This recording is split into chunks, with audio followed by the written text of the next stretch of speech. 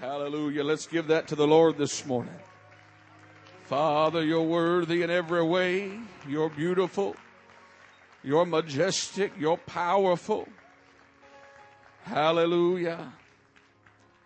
Amen. I'm excited to be in the house of God this morning. Amen. Well, I love the Lord. Anybody love the Lord today? Isn't He so good? You know, I just believe that anybody that comes to church loves the Lord. And you know what's so unique about a congregation of any size, whether it's 5 or whether it's 150 or 5,000, is that we all come from so many different backgrounds. Just so many different walks of life.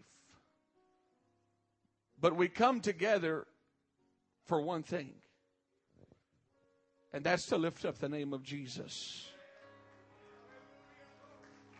We can put our personal differences aside, and we can focus on Jesus. He said, and I, if I be lifted up, I'll draw all men unto me. And we all today have various opinions on God,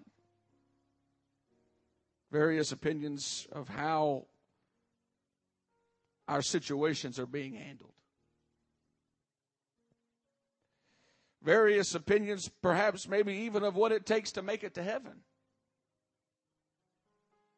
But when we open our hearts, and the heart is indicative of the mind, the words are used interchangeably in the Word of God, or when we open up our minds and allow the Lord to work in our minds, you put your preconceived ideas of God, of salvation, of help, you put all that aside and you're open simply to the Word and to God. That's when we can all truly come together. And then God can do what He wants to do in our lives this morning. You know, I've never professed to be a great preacher. I just do more of telling you what's on my heart. And I've got a lot on my heart this morning. I was in prayer last night, and I'm just going to tell you what I feel, and I'm going to preach what I feel. But there is an urgency in the Spirit this morning. There is an urgency in the Spirit. There's some things that I preach. I have no clue why I'm preaching it. But just believe that God knows best. There is an urgency in the Spirit today. Ma'am, I don't know you. Sir, I don't know you if you're a guest today. I know some of the church people. But there's never been a better time to make things right with God than today. You're never going to get a better opportunity than what you have this morning to get your life right with God. Your past does not have to hinder you. You can't let the hang-ups and the mess-ups of yesterday prevent you from a better tomorrow.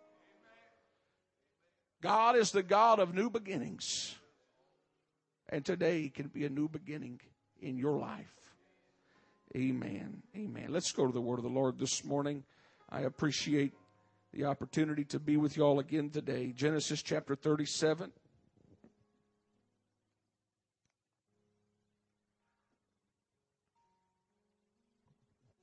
I'm going to begin with verse number 18. Amen. The word of the Lord reads, and when they saw him afar off, they being Joseph's brothers, even before he came near unto them, they conspired against him to slay him.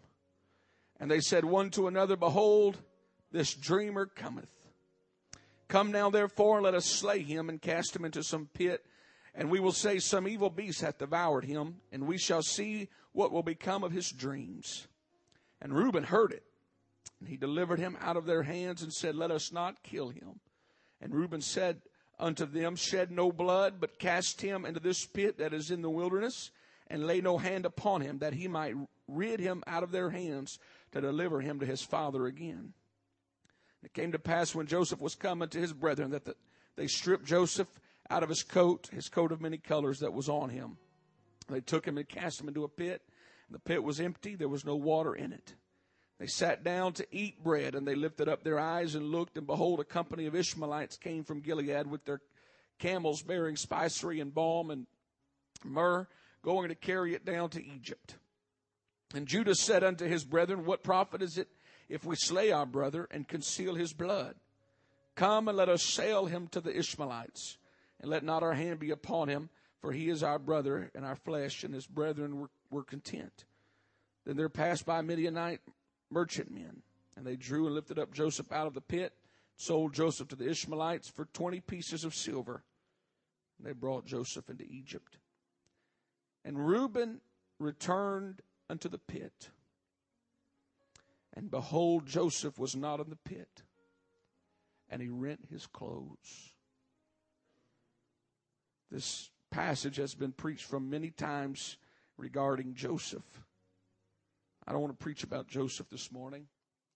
I want to preach about Reuben. And Reuben returned unto the pit, and behold, Joseph was not in the pit, and he rent his clothes. I preached this morning the race between time and good intentions. The race between time and good intentions. Father, today we need the help of the Holy Ghost. God, there are so many different circumstances, so many different lives that are in the building today. But regardless of the walks of life, regardless of where everyone came from or where they return, what matters is, did we get our heart right with you today? I ask that there would be a spirit of revelation and understanding would come upon these great people. And Lord, let them be open to the Word of God and the Spirit of God that wants to speak to them today. Can we clap our hands to the Lord this morning?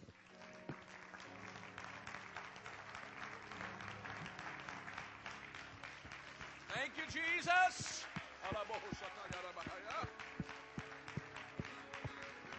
Hallelujah.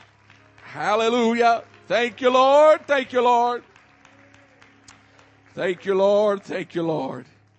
Amen. Lord bless you. You may be seated. Although we come from so many different walks of life, we come from so many different backgrounds, there's one thing that we all have in common, and that is our ability, or our inability to control one thing. This thing has diverted many people's diets for many years. It's hindered men and women from making millions, wasted more lives which were full of potential. It's been rehearsed from the lips of drug addicts as a way to justify taking one more hit. It's prevented countless miracles. Its record of victories is too exhaustive to track. It parades around as a champion both in the world and the church and declares itself unbeatable. This thing, this entity that I'm speaking about this morning is known as tomorrow. Tomorrow, in my opinion, is the ultimate thief. It has robbed countless lives. I didn't go to school, and I didn't go to college because I thought God was coming back before 4 years was up, so there was no point in me going. I was wrong. Many people put off miracles. They put off responding to the Spirit. They put off things in the secular world because they think they'll have plenty of time.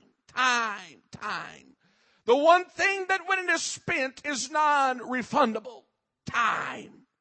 Many people fall prey to procrastination, rolling the dice, if you please, at whether or not they will make it one more day.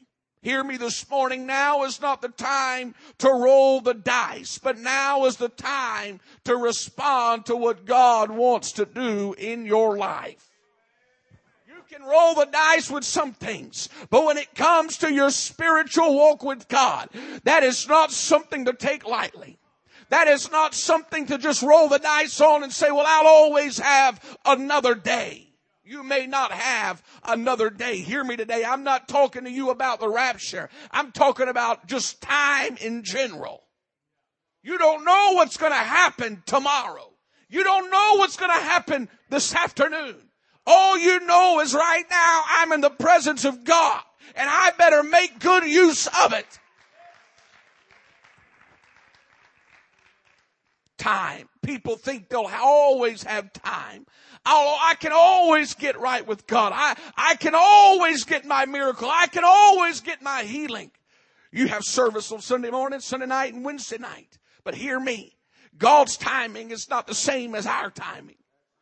We can sit here and orchestrate all these services, but that doesn't mean you'll make it back.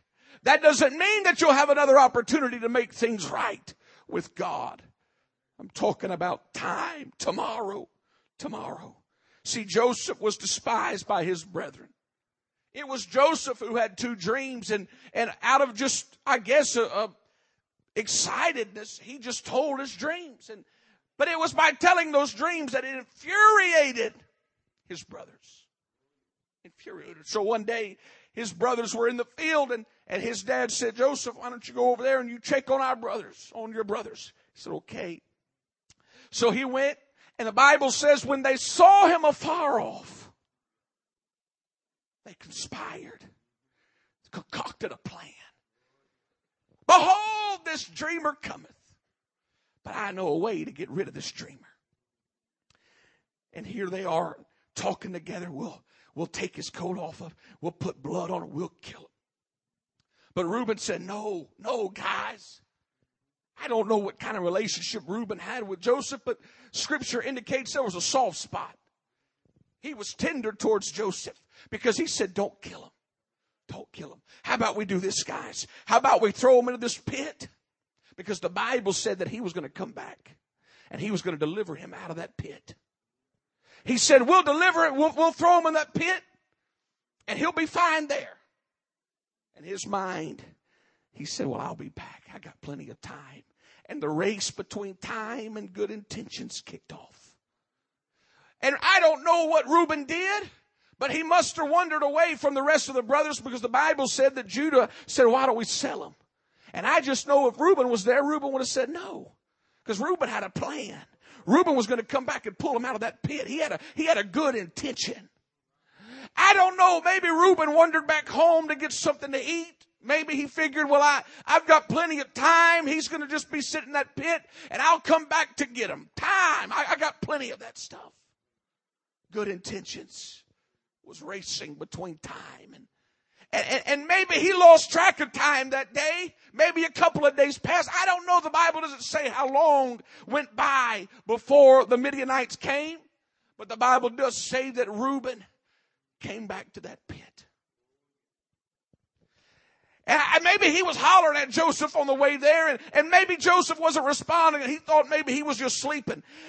I don't know what happened, but as he got to the pit and he looked down, the Bible said that Joseph wasn't there.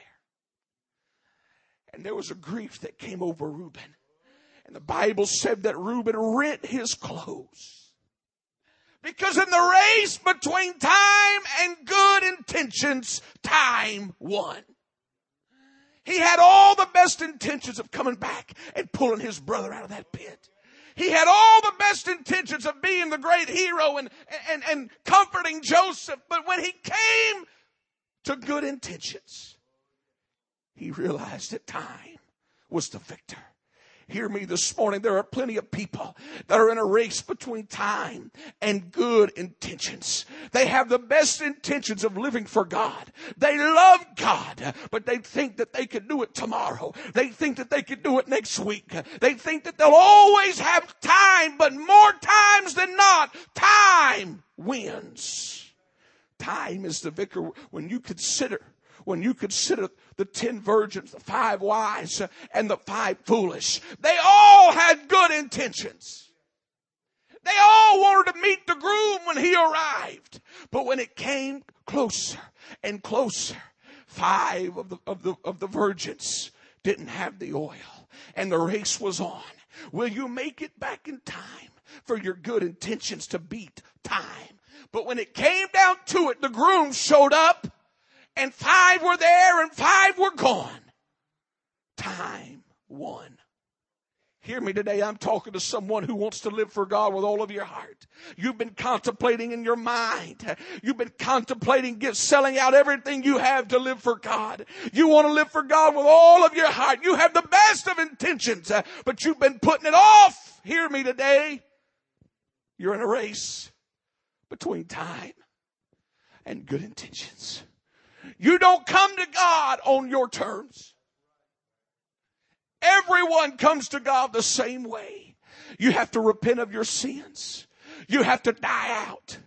And you receive the power of the Holy Ghost through the evidence of speaking in tongues. And you're buried with Him in baptism. And you're born again of water and of Spirit. That's the only way that you come to God.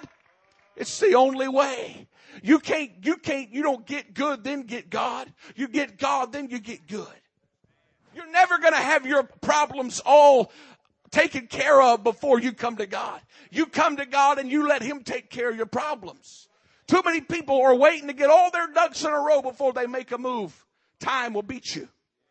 Time will beat you because you're never going to have your ducks in a row. You're never going to have your act together. That's why you come to God and you let Him get your act together. Hear me this morning. God gives opportunity. Man makes services. We may be able to get the same singers, the same music, the same people up here sitting in the same places. But what will change is the opportunity. The opportunity. God will construct certain services tailor-made just for you. Just for you. He's pulling you a certain way. And you may be able to come back through those doors, but that nudge of the Spirit may not be there like it once was. See, there are many times in the Bible that people would have missed out on their miracle because Jesus was just going to walk by. And the only way they got the miracle was they had to reach out to Him. And the only way you're going to get what you need is you're going to have to make a move towards God. See, I was 17 years old. I was at a youth rally. And I had just been diagnosed with a genetic back disorder. The bones in my back were too short. Therefore, it was pressing on my spinal column, and I was going numb from the waist down. I would wake up out of bed, and I would just fall flat on my face because I thought I was good, but I wasn't good. And this had been wreaking havoc on me for a couple of years. I was 15 years old. I'll never forget I went to that youth rally. Had all my friends with me. You know how it is, you're 17 years old. That's when you're kind of too cool to live for God. But you got to live for God because you're scared of going to hell. That kind of thing, you know. And I'll never forget I was at that youth rally. I was standing over on this side of the altar. And the preacher preached. And after he was done preaching, I was hanging out with all my friends up at the front. He went and he laid himself flat across the platform back there. And I was watching him. He got up and he came back to the platform and he grabbed the microphone. And he said, someone is here today and you're having back problems. He said, if you'll come forward, God's going to heal you. Now, this is a youth rally. You call for back problems at a nursing home, you look like a prophet. But you don't call for back problems at a youth rally. So I was like, all right, God, you're singling me out here. And the race between time and good intentions began in my mind. And I was sitting there contemplating, do I move or do I stay? Do I move and get what God has for me? Or do I stay where I'm standing and live in the pain? And I stood. 4 or 5 people came up for the front. And I watched him pray for each of them. He prayed for him. He went back to the back of the platform.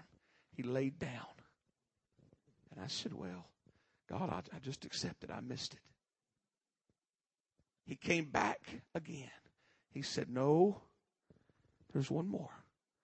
He said, and your bones are too short in your back. And if you'll come forward, God will heal you. Once again, the race between time and good intentions was rolling through my mind. And I said, God, I don't want to be embarrassed. I don't want to be embarrassed. And by the time I was done thinking that, he said, all right, time's up. You're dismissed in Jesus' name. And 6 months later, I was on an operating table in Houston, Texas. Time won. Time won. Hear me this morning. God gives opportunities for people. He knows right where you're at. He knows the needs that you have right now. He knows the circumstances that you're facing. He heard the questions uttered from your lips this morning regarding whether or not he knows where you're at. I'm telling you today, you're in a race between time and good intentions. And this is one race. Hear me this morning. This is one race that you don't want to lose. See, I preach with a burden because I had a vision of hell. I was youth pastor to great young people. And I was saying, God, how can I reach these young people? How can I reach these young people? Because we were having youth services and we were just having a bunch of mediocre church. No one was really moving towards God. I'll never forget one night in the middle of my sleep, God gave me a dream. I was in a room. It was just a small room. And it had 4 doors. One door, you came in just like one of these doors. You came in and it was lined with benches. You sat there. And I said, God, in my dream, I said, God, what is this? He said, it's the judgment. I'm not saying this is how it's going to be, but this is how God showed it to me so I would understand it. He said, it's the judgment. I said, oh God, it's over. It was one of those dreams that was so real. It was so vivid. I was living it. On one door, it was like the DMV where your number's called and you walked in. It didn't matter. There was no time. And I watched people walk in and then they would walk out and they were holding a little card. And some were crying with their card and some were happy with their card. And the happy ones went to this door and the sad ones went to this door. And my number was called. And I went to that door and I saw the Lord. And I said, God, what's going on? He said, I want to show you what it's like when you don't make it to heaven. Immediately, tears started rolling. And on my card, he stamped no. And I took my card and I went through that door that all the sad people were going through. And when I walked through that door, I saw some of my young people, the ones that I was preaching to. And I saw them standing in a line. And I saw demons from hell come to each one of those young people and begin to do things of torment. And the thing that was so sad was when you went through that door, you relinquished all will. You relinquished all power. You relinquished it by your decisions you made on earth.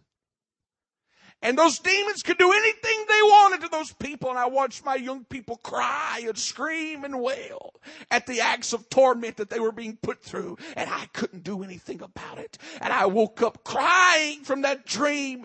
And I began to preach to my young people with a greater intensity and a greater passion. And it's carried on ever since that time. Because I don't want anybody going to hell. I don't want anybody going to hell. Hear me today. You don't have to go to hell. You can go to heaven this morning. You're in a race between time and good intentions. You have all intentions of living for God. Now's the day to do it. That's why the Bible said today is the day of salvation. Not tomorrow. Today. While you have an opportunity to live for God, you live for God today. When you leave the service this morning, when you leave this evening, whenever you leave a service, the one thing that you should say is, am I ready to meet God? Did I put forth all effort? Did I make myself ready? If I get in a car wreck, whatever happens, if my time is up, am I ready? Am I ready? Am I ready? Hear me today. I'm not trying to scare you. If I wanted to scare you, I could have so many scare tactics. But Jesus preached double the times on hell than he did heaven. Because he doesn't want anybody going to hell. He don't want anybody going to hell. He said, I don't want anybody to perish, but I want all to come to repentance. Stand with me this morning. God's ready to move right now. If the musicians could come. There's an urgency this morning, ma'am. I don't know what you're going through. I don't know the situations that you're facing right now. But I do know this. Right now you have time to get things right with God. You have time to get your heart right with God. You have time. You may not make it tonight. You may not make it tomorrow, but you have time right now. You have time right now to get your life right with God. You don't have to come and tell everybody your problems. What's so beautiful about God is you bring Him your mess. You let Him give you beauty for ashes. You let Him fill you with His Spirit. But I don't understand all this stuff about the Holy Ghost. Good. Good. You don't have to understand it. They didn't understand what they were waiting on the day of Pentecost either. All they knew is they had a promise. And God showed up with the promise. You don't have to understand anything about what's going on today. All you have to have is an open heart and a willingness to live for God. And you let God fill you with the power of the Holy Ghost. You let God change your life.